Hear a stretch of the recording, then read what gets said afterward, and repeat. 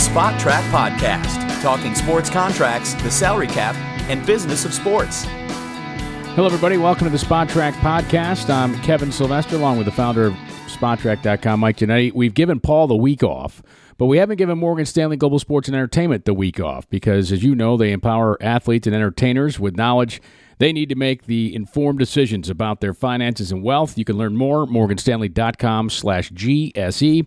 Morgan Stanley Smith Barney, LLC member, SIPC. Frankly, Paul needed the week off to get geared up for what's about to happen next week in NBA free agency. Yeah, we're going to talk about some uninformed decisions, right? the hot stove.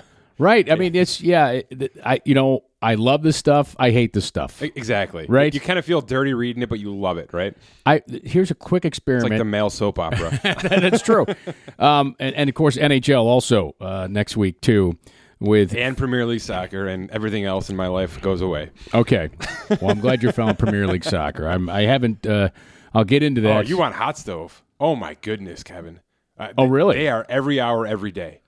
More so than NFL. Let me tell you why. These guys get market value. They literally get market valued, right? What am I worth today versus tomorrow versus yesterday? Because teams buy you. You purchase a player. You purchase the rights to own a player. That's right. Then you pay him a contract. Then you pay bonoses. It's a whole nother level of finance. I do like their transfer system. We'll have to do a show on crazy. That. Yeah, that's July 1st. That's what I'm saying. The transfer window is July 1st. Oh, well, so all right. It's all there, man. Yeah, it's kind of neat. So, yeah, they put the value on it. The teams buy, sell players. I mean, we're talking $250 million for these big players. Right. Could you imagine Kevin Durant being market valued at $250 million just to bring him in the house?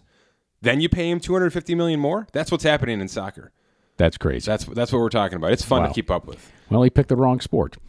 Perhaps not. Well, you could just be LeBron and own a Premier League team and then play basketball.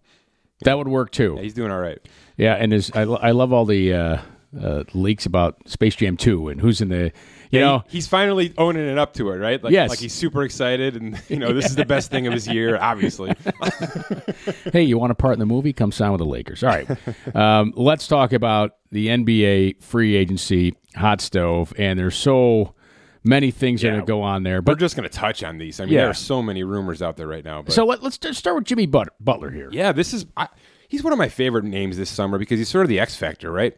There's your Durants and your Kyrie Irvings and your Kawhis. That might end up being pretty boring at the end of the day, don't you think? A lot of maybe stay-homes there. I think Kawhi's staying. We'll talk a little bit, but I think Jimmy's going to move, and maybe how Jimmy moves might be the most interesting part of it because the report yesterday, and it's a good one, is that Philly might be willing to sign and trade him, and the team that apparently appears interested is Houston, which is all sorts of interesting because obviously we had the Chris Paul drama last week, which we talked about. They had a coaching drama. Is D'Antoni going to stay? Is he the right coach? Can they figure out these personalities? Can they win with this team? They have no cap space. They're way under. I mean, like negative 17 right now in practical, and that's practical space. So you're going to have to move 2, maybe 3 major pieces just to consider this. But I do think it's worth it. I think this is a smart move for both sides. You're probably getting. I mean, people forget before Butler went to Philly from Minnesota when he was, exiling himself out of Minnesota, Houston offered 4 first-round picks to get him, just to get the rights for him on a rental process. So they're in on him, and they're willing to go big for him. You have to imagine that's going to be the same kind of thing here, right?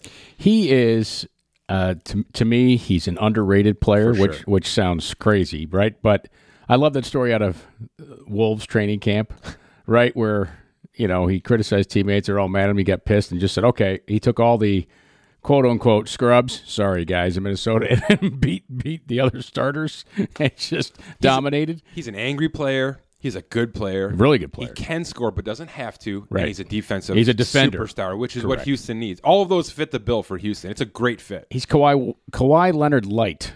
Sure. Right? Sure. Yeah, his days in Chicago, he was a star. Yes. He was a star with Derrick Rose there for a few years. So he can do it all.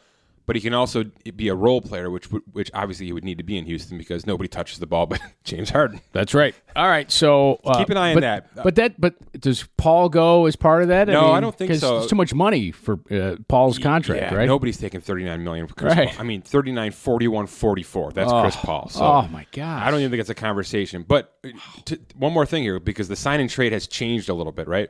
It used to be you could sign the contract you want to sign.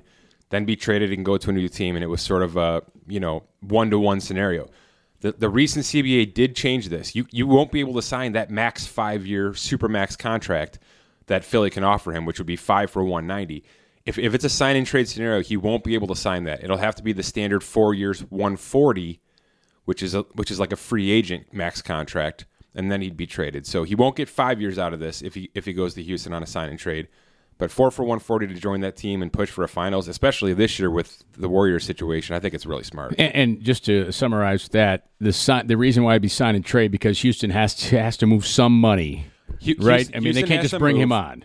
Houston has to move, and that's the only way they can acquire a player like this. They can't just go and sign anybody in free agency with the limited cap space.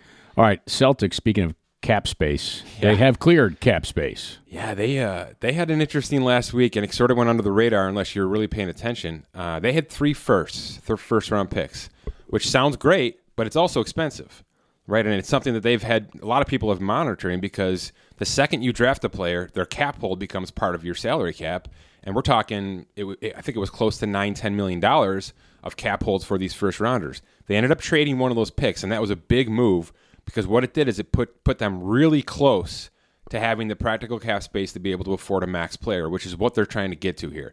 I don't think it's going to be your Kawhis, your Durants. I don't think we're in that conversation. I think we're at the level, the next tier down, right, which is Kemba Walker, Nikola Vucevic. Those are the players I identify because they really kind of fit the pieces that are leaving in Kyrie Irving and Al Horford. And I don't think Boston wants to break this up too much, right? Their young core is sort of intact at least for a year or two. So bringing in one of those players to sort of just replace what they had and maybe be a little bit better fit personality-wise too in terms of Kyrie. Interesting note, though, if Kemba Walker leaves Charlotte. Oh, it's a crazy note.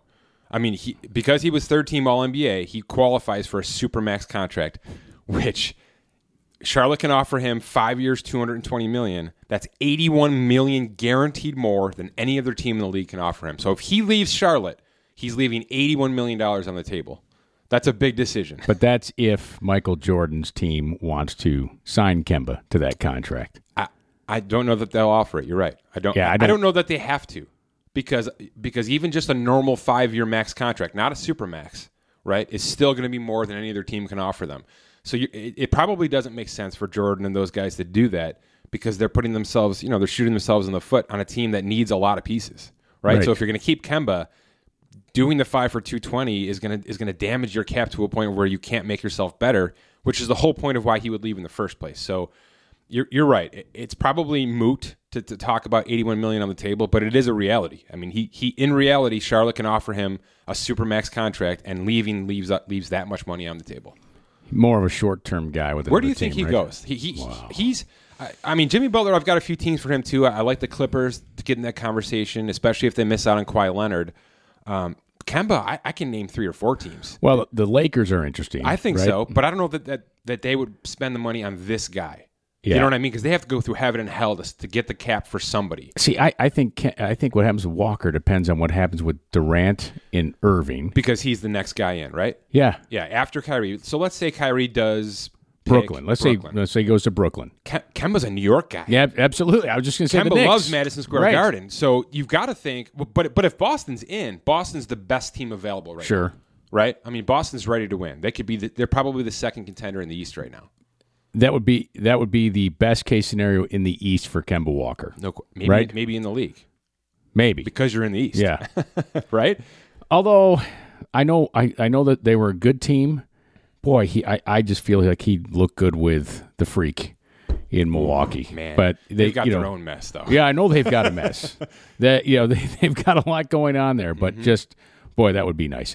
All right, Knicks. Well, let's talk about the Knicks and Nets here, right? I mean, there's talk that Durant and Kyrie have been talking together, right? Kyrie's been linked there since what, March of last year. So it'd be a surprise, a huge surprise if he doesn't wind up there. But Durant is the one to talk about here. I have no doubt in my mind that both the Knicks and the Nets will offer a 4-year max for Kevin Durant. It makes no sense not to. I don't think knowing he's not going to play this year. Right. I don't think he signs it. I think at the end of the day, the Warriors come in with a max contract, and financially speaking, that's just too good for him. It's the Kemba situation. right? The Warriors can offer him $50 million more than any other team in the league right now. But wasn't there rumblings that he's angry at the Warriors for this is hot stove at its best, injury, right? I mean, yeah. I mean, somebody floats that out That's there. right. Is that Probably the the agent? Knicks. Probably the Knicks floated. Very out well could be. Very well could be. I'm Maybe just it's the kidding, reporter Knicks. who pissed off the Mets guys, right? Yeah, right. Yeah, I know. Just to get that in here. Oh. I got threatened by a player once. Did you? Oh yeah. That can't be good for you. Well, not a baseball player. Actually, I was not at fault. And what the hell? I'll tell the story. Yeah, bring it on. We got time story time here on the Spot Track podcast real quick. The Buffalo Bills, I used to be a beat reporter covering the Buffalo Bills. They had a Monday night game in Miami, and they lost 13-10. And Gabe sounds like a good Bills game. Yeah, right. Gabe Northern was one of their better defensive players at the time. Gabe was a large edge player, defensive end, outside linebacker, but more defensive end. Well, Gabe's probably 6'5". Well, now I'll throw shade at you, Gabe, because we laughed about this at a golf tournament a couple of years ago. He's probably 290 now, but he was like 260 right at the time. And you're not. And I'm not. No, I'm not 6'5". No. I'm not a small guy, but whatever. I was 23 years old. Actually, I wish Paul was here because he was there. Yeah. Paul and I. He was working for the CBS affiliate, and both he and I were interviewing Gabe Northern after the game. And I just said something like, I said, Gabe, you guys played a great defensive game. I mean, it's kind of frustrating to hold Miami to 13 points and not come out with a victory tonight. Boom, right? Get his react. Sounds like you want me to say something negative. I'm like, no, I'm just trying to get the match. No, man, you want me to say something negative. Next question. So Paul asked him a question, and Gabe, in the middle of Paul's question, Gabe just turns to me and he says, man, get the F out of my face. I said, I'm not getting the F out of your face. Whatever. I'm just legitimately thinking, no, and so John Butler, the late GM, I used to host a show with John. Show comes over. Gabe, sit down. Kevin, come here. Gabe, you sit down and shut up. Kevin, you come here. I said, John. He's like, no, I know. It's just an emotional time. And it was. I mean, I understand. Like, they played a great defensive game. The Dolphins were charged at the time, and they held them to 13 points and lost. I get it, but that's what I'm trying to get the emotion of the player, which the fans want to know. And John's like, it's all right. You didn't do anything wrong. That's exactly what happened with the Mets. Right, the Mets, yes. They were just high tension. Everybody's sort of on the high wire right now with that team, and it was the tone of the question. If you just read the words in an article, it sounds ridiculous. Right. But you know that the tone and the attitude of that reporter set him off. Sometimes, sometimes maybe it's the way I asked. I don't know. Yeah. I've listened back to it, but whatever. So no, it's haunting you. No, it's not haunting me. It's not haunting me, but I did appreciate how players, it's such a short period of time. Sure. When reporters are allowed in and they don't listen, they lose a game. They don't want to talk. Oh, God. You coach, even if it's Little League, you lose a game, you're angry, right? You don't want to talk about it. So anyhow, we digress back to this smooth transition. Smooth transition. Back to story time here. So so Durant, you think he's going to stay with Golden State? Well, I think he's going to sign with Golden State. And now you're talking about for like a 1 year.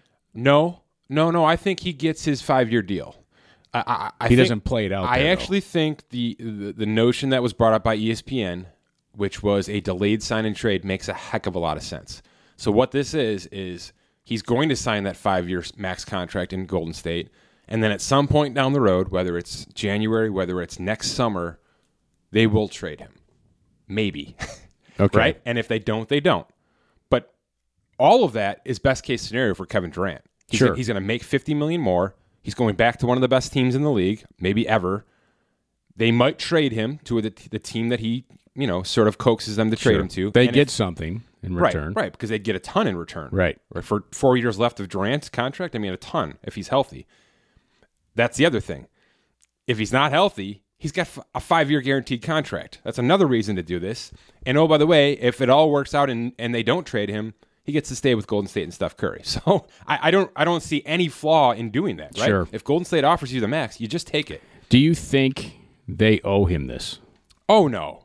this is business. Look, this is what I deal with every day. I used to be an emotional fan, right? Especially with the Mets. All I had to say was fan. But you don't take the being emotion. on the business side of it, like I have been now for a decade, there's no friends, there's no loyalty. None of that exists anymore. I mean, this Warriors situation has been so good for so long, but they're gonna break it up as soon as they need to. Sure. And it's probably gonna be next year because Draymond's up, Iggy's up, Iguodala's up. You can sort of see the writing on the wall coming. But no, there is no. I mean, you can listen to what you want to listen to about who forced who back onto the court and all of that. There's plenty of stories out there about Golden State right now. But at the end of the day, it was about winning the championship for Golden State. It had nothing to do with the future careers of anybody. Nothing to do with money and all that. It's if you can walk, you're playing for us, right? I mean, there's no friends here right now. No way. That's professional sports, frankly, right? That's it. And listen. These are employment contracts, and inevitably somebody out there listening right now, you have an employment contract, and there's an exit time on that contract, and if the company or employer elects not to renew said contract, which, by the way, you have the same right to turn down a renewal of the contract, right? It's a two-way street on this thing. So, well, let's speak to that, right? Because isn't the question, should the Warriors do this? I mean, isn't it kind of crazy to offer a 5-year guaranteed contract to somebody with this injury at that age? I mean, I do. Yes, I think if I'm the Golden State Warriors, I'm taking in the medical opinions of everybody, right? And I'm looking at the business side of things. How long, and you also have to look at in the modern NBA climate, how long can you keep a dynasty together, right? I mean, it's not just Durant. Okay, Steph Curry's amazing right now, but his production is going to fall at some point, right, in the next 5 years. So, what's your window, and what's your window, frankly, next year to try to go back to the finals and win a title? I wonder if everything we were talking about actually comes together like this. Steph Curry is signed through 2021, okay, which is a 3-year deal right now for Kevin Durant. That's also the expiration of the CBA, which could go one of two ways, right? It could eliminate max contracts, which means Durant would be able to cash in for a ton of money. Sure. And Steph as well. Or it could be, maybe much of the same, but maybe they get pinched a little bit. These guys are making a ton of money. It's very possible this next iteration of the CBA squeezes them a bit and to pump up the middle class, to maybe up the rookie wage scale a little bit. You never know how that's going to float out. There's been a lot of things said. But it's sort of 50-50 on what happens after 2021. It's very possible that that's what the Warriors say. We'll sign you for 3 years at max salaries. We know we're going to have to float through this year with you. Hopefully we get 2 more good years out of you. If we got to trade you, we can do that. Otherwise, we bump you up with expiring contract with Steph Curry, and then we see what happens from there. Maybe that makes a little bit more sense than a full 5-year contract, right? For everybody. The smart thing would seem to be, for Durant anyways, the smart thing would seem to be to sign with Golden State, stay there, unless he really wants to go back to the East, right? Unless he's yearning to do that. That, to me, the smart thing would be to sign with the Golden State Warriors. For the Warriors, they certainly have decisions to make here. They do. Big decisions to make. I just worry. Because they have Klay Thompson, too. I don't even know what to do with that. How do you not offer him the max? You have to offer him the max. Yes. You have to offer him the max because 3 or 4 other teams will. Yes. So you're pushed against the corner there, but not really. He's an excellent player. Can they do both? Sure. I mean, they're going to be $50 million over the luxury tax. I mean, they're going to be paying a $90 million tax bill. Oh my god! Probably without even trying. That's because they're repeat offenders and because of all these big contracts. And well, they live in California. By the way, no Durant and maybe no Klay until what, March? Right? Minimum March. Well, they'll make the playoffs. So will they? Sure. Will they? Sure. With Draymond and Steph? Yes. Wow. Yes. Come on. Steph's that good, man. Steph is that good. And Draymond is too. They're that good. Make the playoffs is probably right. Yeah. And they won't. But who knows? Utah got a lot better. Houston Houston might get real better. The Lakers could get real better. Talk about that move for Utah real quick. It's great. Mike Conley? Yeah, and money-wise. It's the move I thought Boston should have made. Right. That's where I thought Mike Conley should have ended up, and I think maybe they regret that right now, going after a guy like Kemba Walker, who's going to cost a lot more in the long run. I I think that was one of the smartest moves that we'll have all offseason. That's a veteran who maybe not wanted out because he seems like a pretty stand-up dude, and he was kind of going through the motions in Memphis. But, man, he went to a team that was sneaky good last year, sneaky good the year before, and now he's sort of this veteran glue piece that can run the floor. He doesn't need the ball in his hands. He doesn't need to be the main shooter. They've got those guys in that team already. They had a nice draft. I love it. I think they're going to be top 4 in the West. They might surpass Denver with what they did there.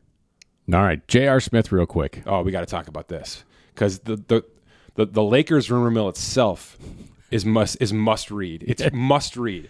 Every hour you're seeing another old LeBron friend come into the conversation. It's now, without a doubt, J.R. Smith and Carmelo Anthony. Right. Without a doubt. Without a doubt. Because here's LeBron needs some young friends. Right? Maybe talk to your son. See what he likes.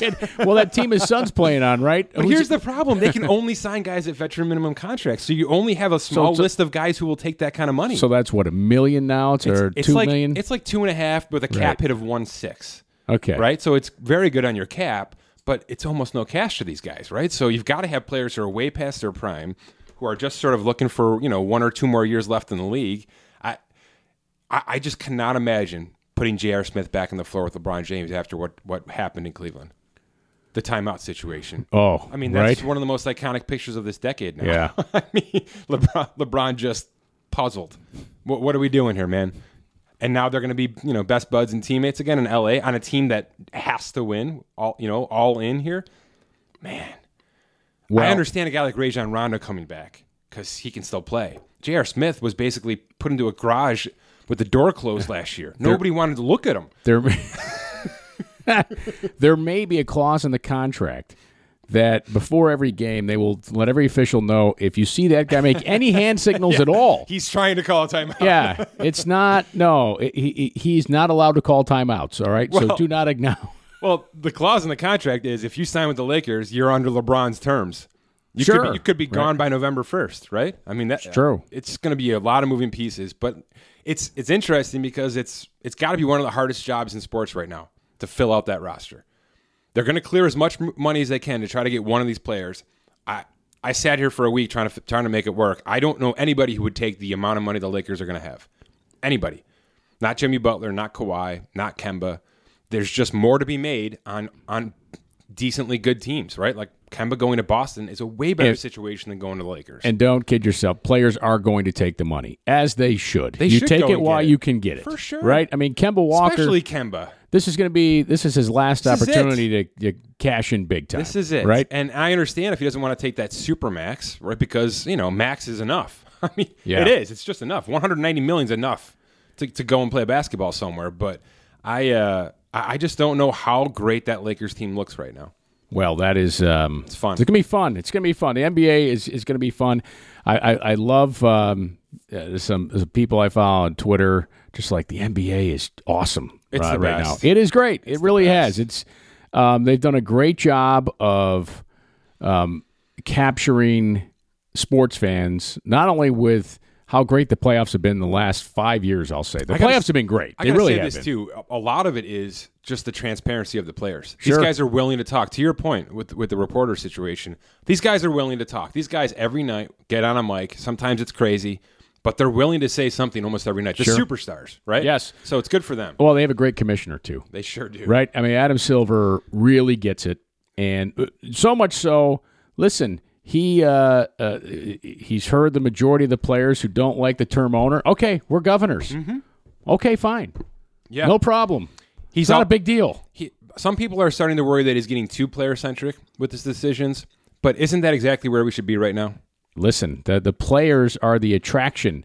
The people who own the teams are not. Everything runs through these guys right now. Yeah. I mean, maybe there'll be a generation coming where the players aren't as dominant, right? I mean, you go through those hills and valleys. Well, listen, look between the gap between Michael Jordan and it was awful. LeBron's prominence. I would say it was kind of Vince Carter and those kind of stuff. stuff. Yeah, I would even say until LeBron went back to Cleveland. Frankly, right? Because when he's in Miami, people hated it. Oh, these guys just all got together. Totally. They went back to Cleveland and won. It was like, all of a sudden we love the players again. Is that fair? Yeah, because you had Boston doing the same thing, remember? You had Paul Pierce, Garnett, Ray Allen. So, that was a tough time.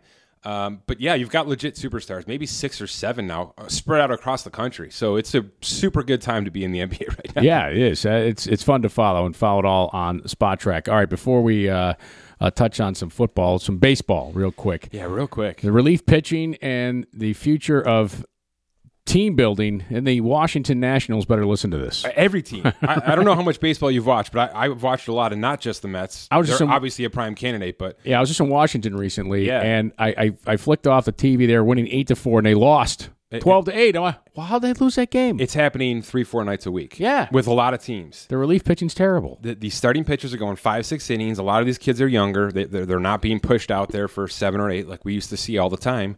And even the veterans are being pulled back to 90 pitches, 6 innings. Baumgartner just pitched 6 last night. It was great on the hill for the Giants. Yeah, but you know that guy can go 8. Right. I mean, he's the gamer, right? But they're saving him, right? Well, that's the conversation here is these GMs and these data-driven guys, these analysts, which these teams have full teams of. I mean, there's rooms of data analysts now, right?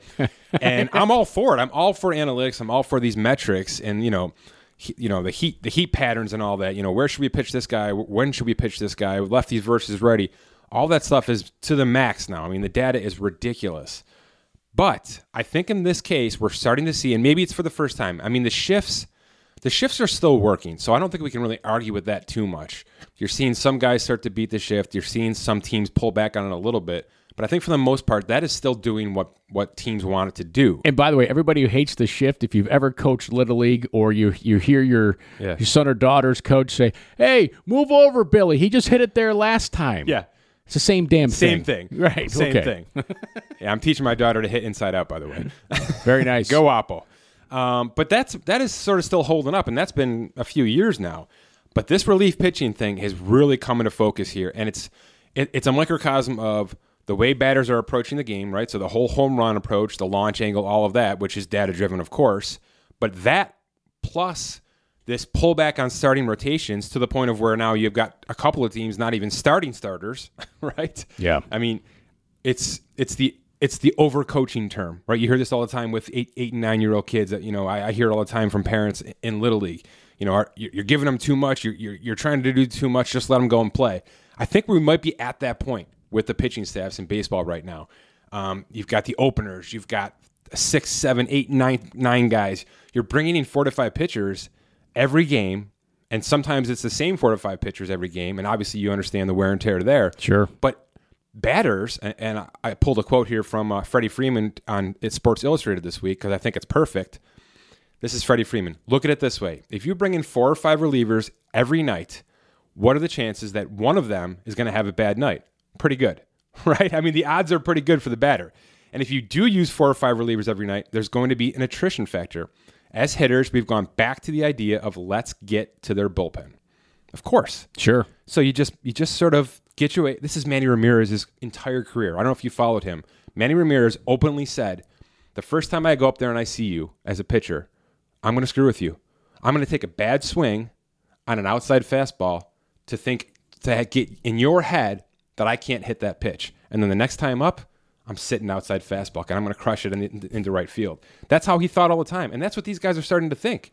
They're not thinking. They don't worry about striking out in the first 3 innings because they know that they just got to slow play this thing to get to the 6th inning when these relievers are coming in throwing gas right down the middle. They've got 2 pitches, not 5 like the starters. Right. It's just a way easier approach. So this is just, I think, one of those examples where, I mean, the Mets have reports of the GM coaching the team from his couch. I've heard that, right? Yes. I mean, do we need any more than that? Even if it's not true, the fact that it's out there is a problem for the game. That we don't want any of that. We don't want any kind of data-driven analysis from anywhere than the game itself, right? I mean, that's overcoaching to the maximum right there. So just a couple of quick stats to get through this because they're nuts. This is the first time in 50 years that relief pitchers have a higher ERA than starters. 50 years. Right? Makes sense. No, it makes sense because they're pitching crazy. more. They're pitching more. But that's crazy. That's crazy. Right. And hitters are slugging, which is power hitting, 421 against relief pitchers right now, which is the second most in the history of baseball and the most since 1930. So they're doing exactly what Freddie Freeman is saying. They're waiting for those bullpens, and they're launching. Well, let me give you a suggestion. Let me give Major League teams a suggestion. Instead of having 5 starters, why don't you have 6? Well, that's right. One of the points I wanted to make. Are we going to have to expand starting rotations to have guys go 7, 8 all the time? Yeah. And then you don't pitch every 4 days anymore. You're pitching every 6 days. Yeah, and you go back to your 2 setup men and 1 flamethrower. Right, because the closer's almost useless now. Because if you can't get to him, right? If you're dead in the 7th inning, the 9th guy doesn't matter. So 2 things have to happen in terms of team building, and it's been talked about a lot, and I think it's going to happen. The 25-man roster has to expand. Right, we've got this crazy, stupid situation in baseball where for 5 months it's a 25-man roster, and then September 1st, after the AAA teams finish, you can expand to 30. Why? Why are we doing this? Why do you make it easier on the team in September than it is in April? It makes no sense.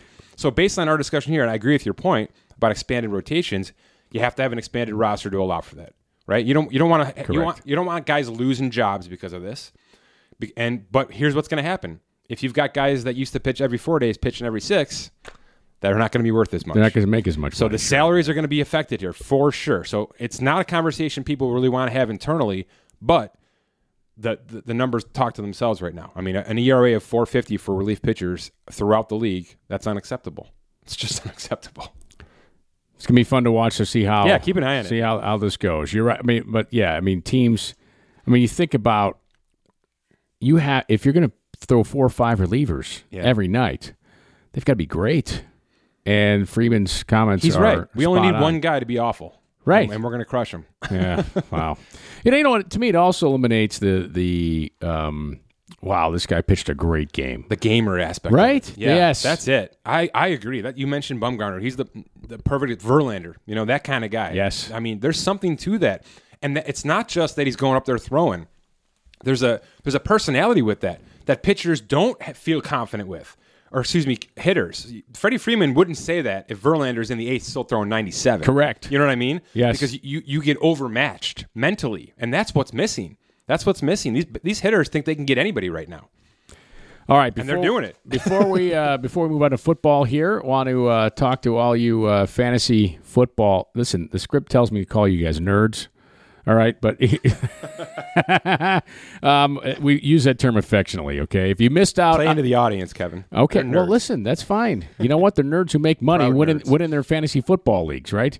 If you missed out on the beta sign-up for Dynasty Owner, good news, you can still get a lifetime discount by registering right now through Indiegogo campaign. Here's how it works. Visit dynastyowner.com. Select the level of support. There's levels of $250, $500, $1,000, $5,000. You'll lock in a Dynasty team for life, plus additional gifts, hats, shirts, Yeti mugs, game tickets, and how about this? A 1-week trip to a private villa in Mexico. Prizes vary based on your selected level of support. So gear up for the upcoming fantasy football season with the first Dynasty Salary Cap fantasy sports game that not only plays the game week to week, but uses actual contracts and salaries, giving you the roster power of both coach and general manager. Visit dynastyowner.com to register your team and lock in a few great prizes, and keep up with all the latest on Dynasty Owner Podcast wherever you subscribe. So, we're getting closer to training camp here for the NFL. We're in that period of the 6 weeks off that coaches hate because inevitably somebody screws up, right? They have a boat party that goes wrong or something, right? No, I'm just saying. Well, no. Oh gosh, you're preaching to the choir. Yeah, okay. Here, yeah. But you're going to have a full list of roster bubble players coming up soon here at SpotTrack.com. Yeah, hopefully right? by the end of the week, I've been cranking on that. It's getting bigger and bigger as more reports come in and more names sort of pop into my head. But yeah, we're going to have a full list by position of players who I think are going to enter training camp on the bubble. Yes. Eli Manning is just a couple of teasers. That's not going to be popular, but I have to put him there. The Giants can still save $12 million.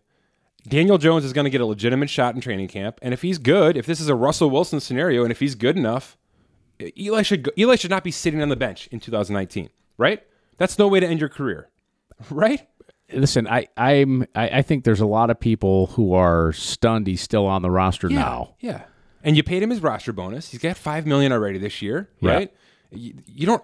It's the Kevin Durant situation. You don't owe him anything. I was just going to say, you don't owe him anything. $5 million, you don't owe him anything. Right, that's the parting gift. And it would be a detriment to him and the family, the Manning family, to see him on a bench holding a clipboard, right? Yeah. Yeah. I think he's been classy throughout the whole thing. Yeah, I agree. Right? He said all the right things. He's sat for a couple of games when they asked him to sit. He's been fine. But the Giants aren't going to win the NFC East. They're not. I think maybe every team is ahead of them right now. Dallas, Philly, and Washington. In some capacity, they're probably better than the Giants. By the way, Washington is Alex Smith. They're talking about him coming back. Are you kidding me? Oh, I did put Case Keenum on this list. All right, Case Keenum's here, but it's all of them, right? Because think about what they have right now. They drafted Dwayne Haskins, who I think he's got to start, right? You would think. But they also traded for Case Keenum, and they still have Colt McCoy, right, who they like. Yes. He knows their system. They like him. He's recovering from like 3 leg surgeries. I don't know where anybody stands, right? I mean, maybe Case Keenum gets the week 1 start because he's the healthiest and the most experienced, right? I don't know. That just makes sense. I think the new sports car is going to look pretty damn good in the parking lot. Me and Haskins, you know what I'm saying? Like, no, I'm just saying, if it's close, like you go with the young guy. You can cut anybody. You can cut anybody. I mean, Keenum can go, McCoy can go. They're all making like $3 million. And you only traded like a 6th and a 7th round pick to get Keenum. It's nothing. Right. Cost of doing business. Again, it's business there. So if Haskins looks good, you're going with Haskins. But next year, and this is where you're alluding to, if Alex Smith is healthy and you've got $21 million guaranteed to him already next year. Right. No matter what happens, whether he plays for you or not, what do you do there? Nobody's going to trade for him and take a chance on that leg. Right. What do you do? I think it'll be remarkable if he can come back. Just remarkable. I think it's incredible he's even thinking about it. Would you even try if you knew you had $40 million guaranteed? Well, you know what? I guess it's unfair because, right now, all of us listeners just think about the money. You're like, whoa, why would I? How can you not? It's not like it's $1 million. It's $40 million. But we're talking about a high achiever here, somebody who, is a professional athlete. But I thought about this too, Kevin. It's not like this is year 3 for him. Right. I agree. He's done it. He's done a nice job. He's recovered his career, which was a bust in San Francisco. It was a total bust. I would agree. And then he went to Kansas City and really turned it around. And this was supposed to be the culmination of that, like his push for a ring. But I don't think a lot of guys would push as hard as he's pushing right now, is my point. Well, I think I'll just go to those surveys they've done with players, ex-players, who have concussions, and hey, would you do it all over again? Of course. Would you trade it? No, I wouldn't trade a thing. Of course. You want to put the helmet on as much as possible. But he's already got the fortune. He's getting it either way. So I guess it depends on, hey, if you do this again, you could lose. What's the chances of losing a leg? I don't know. His wife's got to be in his ear if he's married, right? There are risks. We're good here, right? Yeah, right. We're good. Yeah, you have nothing to prove. But yeah, next year is going to be very interesting if he does recover, and there's some sort of controversy between him and Haskins. What if Haskins is great? What if he's great? It's possible. Man, the guy had a great college career. An underrated college career at Ohio State. So yeah, keep an eye on that. All right, so other players on that, LaShawn McCoy. He's been on my list for like a year and a half. I think he personally can't stand me because of it. I mean, yeah. That's all right. It's just money. It's just business. He's still a nice player. He had a down year. I think he's been banged up for a couple of years now in Buffalo. He's sort of on the back end of of his prime. So, but he's a contributor. I mean, there's teams. Look, I identify a team like the Chicago Bears for him. All right, who they've got a couple of nice young pieces and a piece like Tariq Cohen to sort of complement LaShawn McCoy. But McCoy is maybe a 2-down back in Chicago. That's more effective, I think, than where he stands. The Bills did a ton of work on their running back situation. Yes, they did. I mean, T.J. Yeldon, Frank Gore, they drafted a third-round kid who can kind of do everything. The drafting of the running back, to me, says everything. Right. So, I mean, but it does sound they still want to give him one more year, let him play it out. It's just a lot of money. You could save $6 million plus by dumping him right now. So I don't know. He's going to be on this bubble through the rest of the summer until he's playing week 1. John Ross from the Bengals, Tavon Austin from the Cowboys. Yeah, a couple of guys who, I don't know, just haven't really done it. I mean, John Ross is still young. He's on a fully guaranteed contract, so it would have to be a trade out of Cincy. It's just a change of scenery kind of situation like Corey Coleman or Kevin White that we've seen in the past couple of years. A first-round bust who maybe just thrives in a better system. I don't know. He probably sticks since he's reeling. My God, they lost their left tackle yesterday for the entire year. Did you see that? No. First-round pick, Jonah Williams, out for the year. Oh, so Cordy Glenn Alabama gets the good job again. Wow. So they're already in trouble. So I don't know. Maybe that actually forces more of a shakeup than anything. So we'll see. Tavon Austin, they brought him back on sort of a nice, incentivized deal in Dallas, and then they signed Randall Cobb. to more money. Right. So I think the writing's on the wall there. We'll see what happens. Ed Dixon, I can't believe he's stuck this long. He's one of the highest paid tight ends in the league. He did absolutely nothing last year. He's a nice role tight end, but his days of downfield catching are done. I mean, I just can't imagine he sticks on this roster. And then finally, and this is my favorite part, the more I dug into these teams and what kind of movement we might see, I think we're going to see more than one kicker trade. I think so. Kicker's the kicker. I mean, the Bears for sure are going to do something. They've tried out like 47 kickers and hate them all. So they need a kicker because they're a great team, and that's a piece that they need to add. And I do think Robbie Gould's got to be in the conversation, right? He's on an unsigned franchise tag in San Francisco. They can trade him up until July 15th. That's the deadline to sign or trade the franchise tagged players.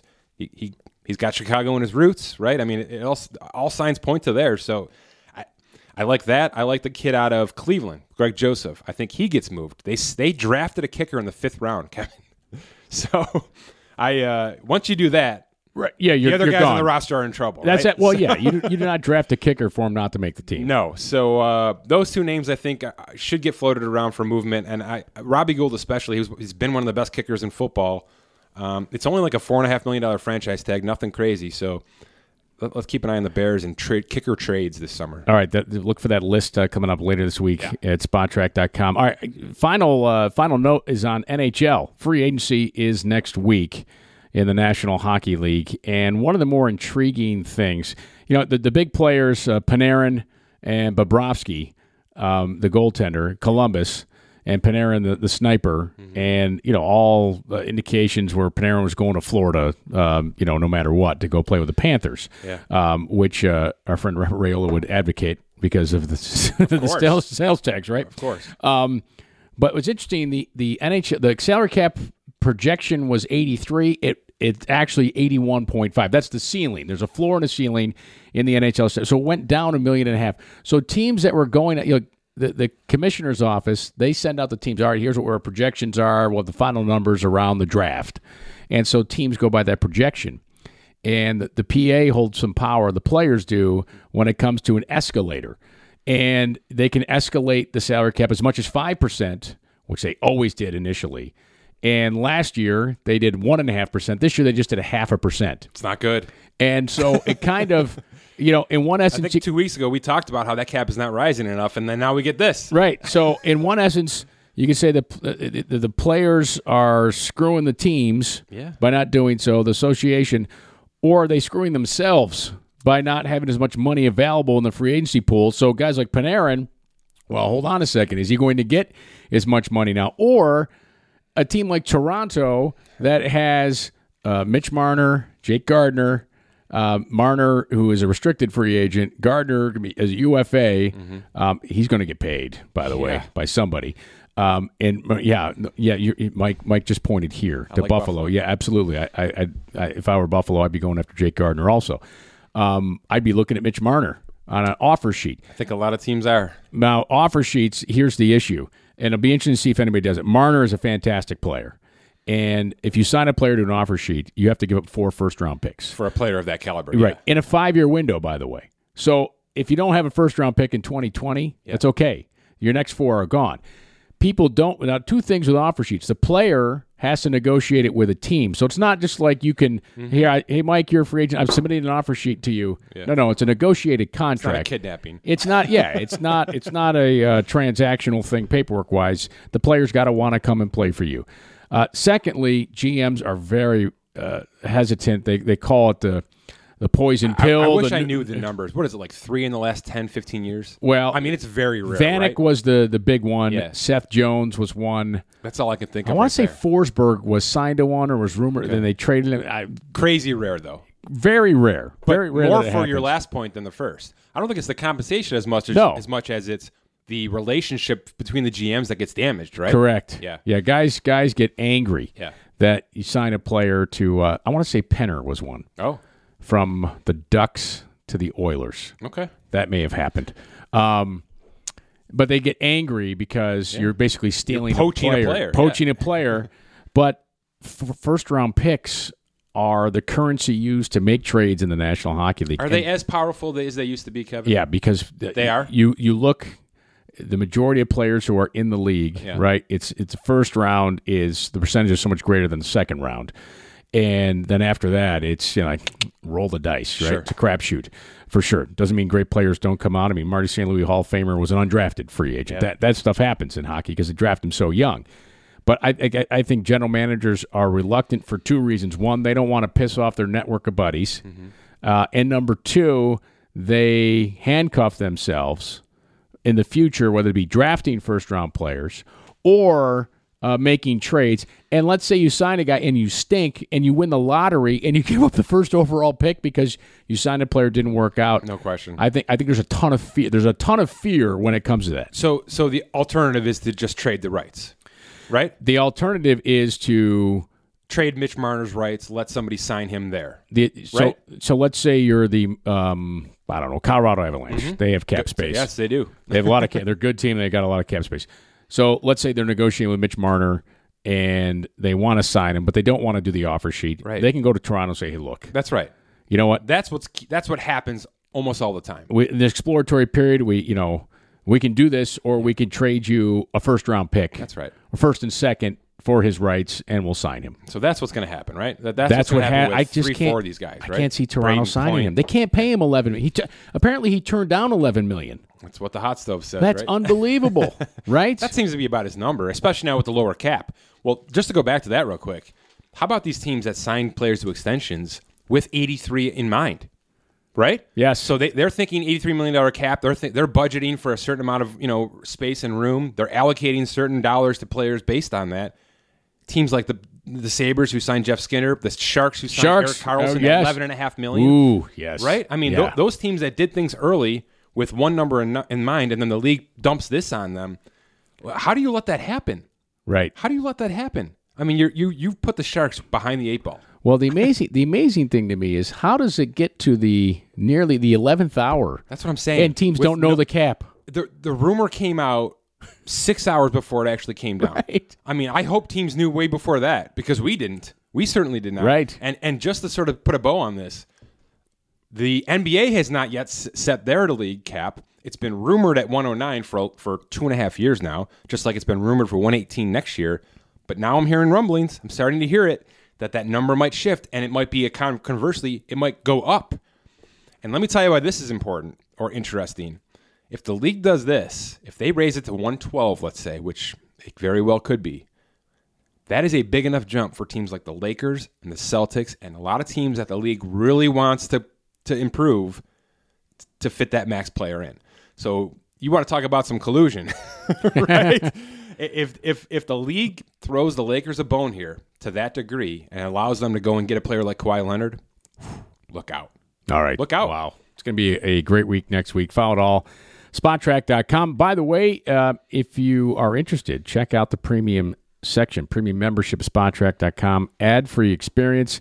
Some other nice extras there at Spottrack.com. You know what I want to do? Maybe next week. Let's get Robert on, our sports tax man. I want to talk about this proposed Tampa Bay Montreal Rays situation. Because that is a financial and a tax nightmare, right? Absolutely. We'll talk about that. Multiple countries to play in. There's no question about that. Reminder, Spottrack's presented by Morgan Stanley Global Sports and Entertainment. Boy, they have any Tampa Bay Ray players. They'll have to give them. They're going to have any players of that? They're going to have to give them some knowledge for sure on some decisions they make about their finances and wealth playing in multiple countries. If that happens, learn more. Visit morganstanley.com/GSE. Morgan Stanley Smith Barney LLC member SIPC. For Mike Giannetti, I'm Kevin Sylvester. Thanks for listening to the Spottrack.com podcast.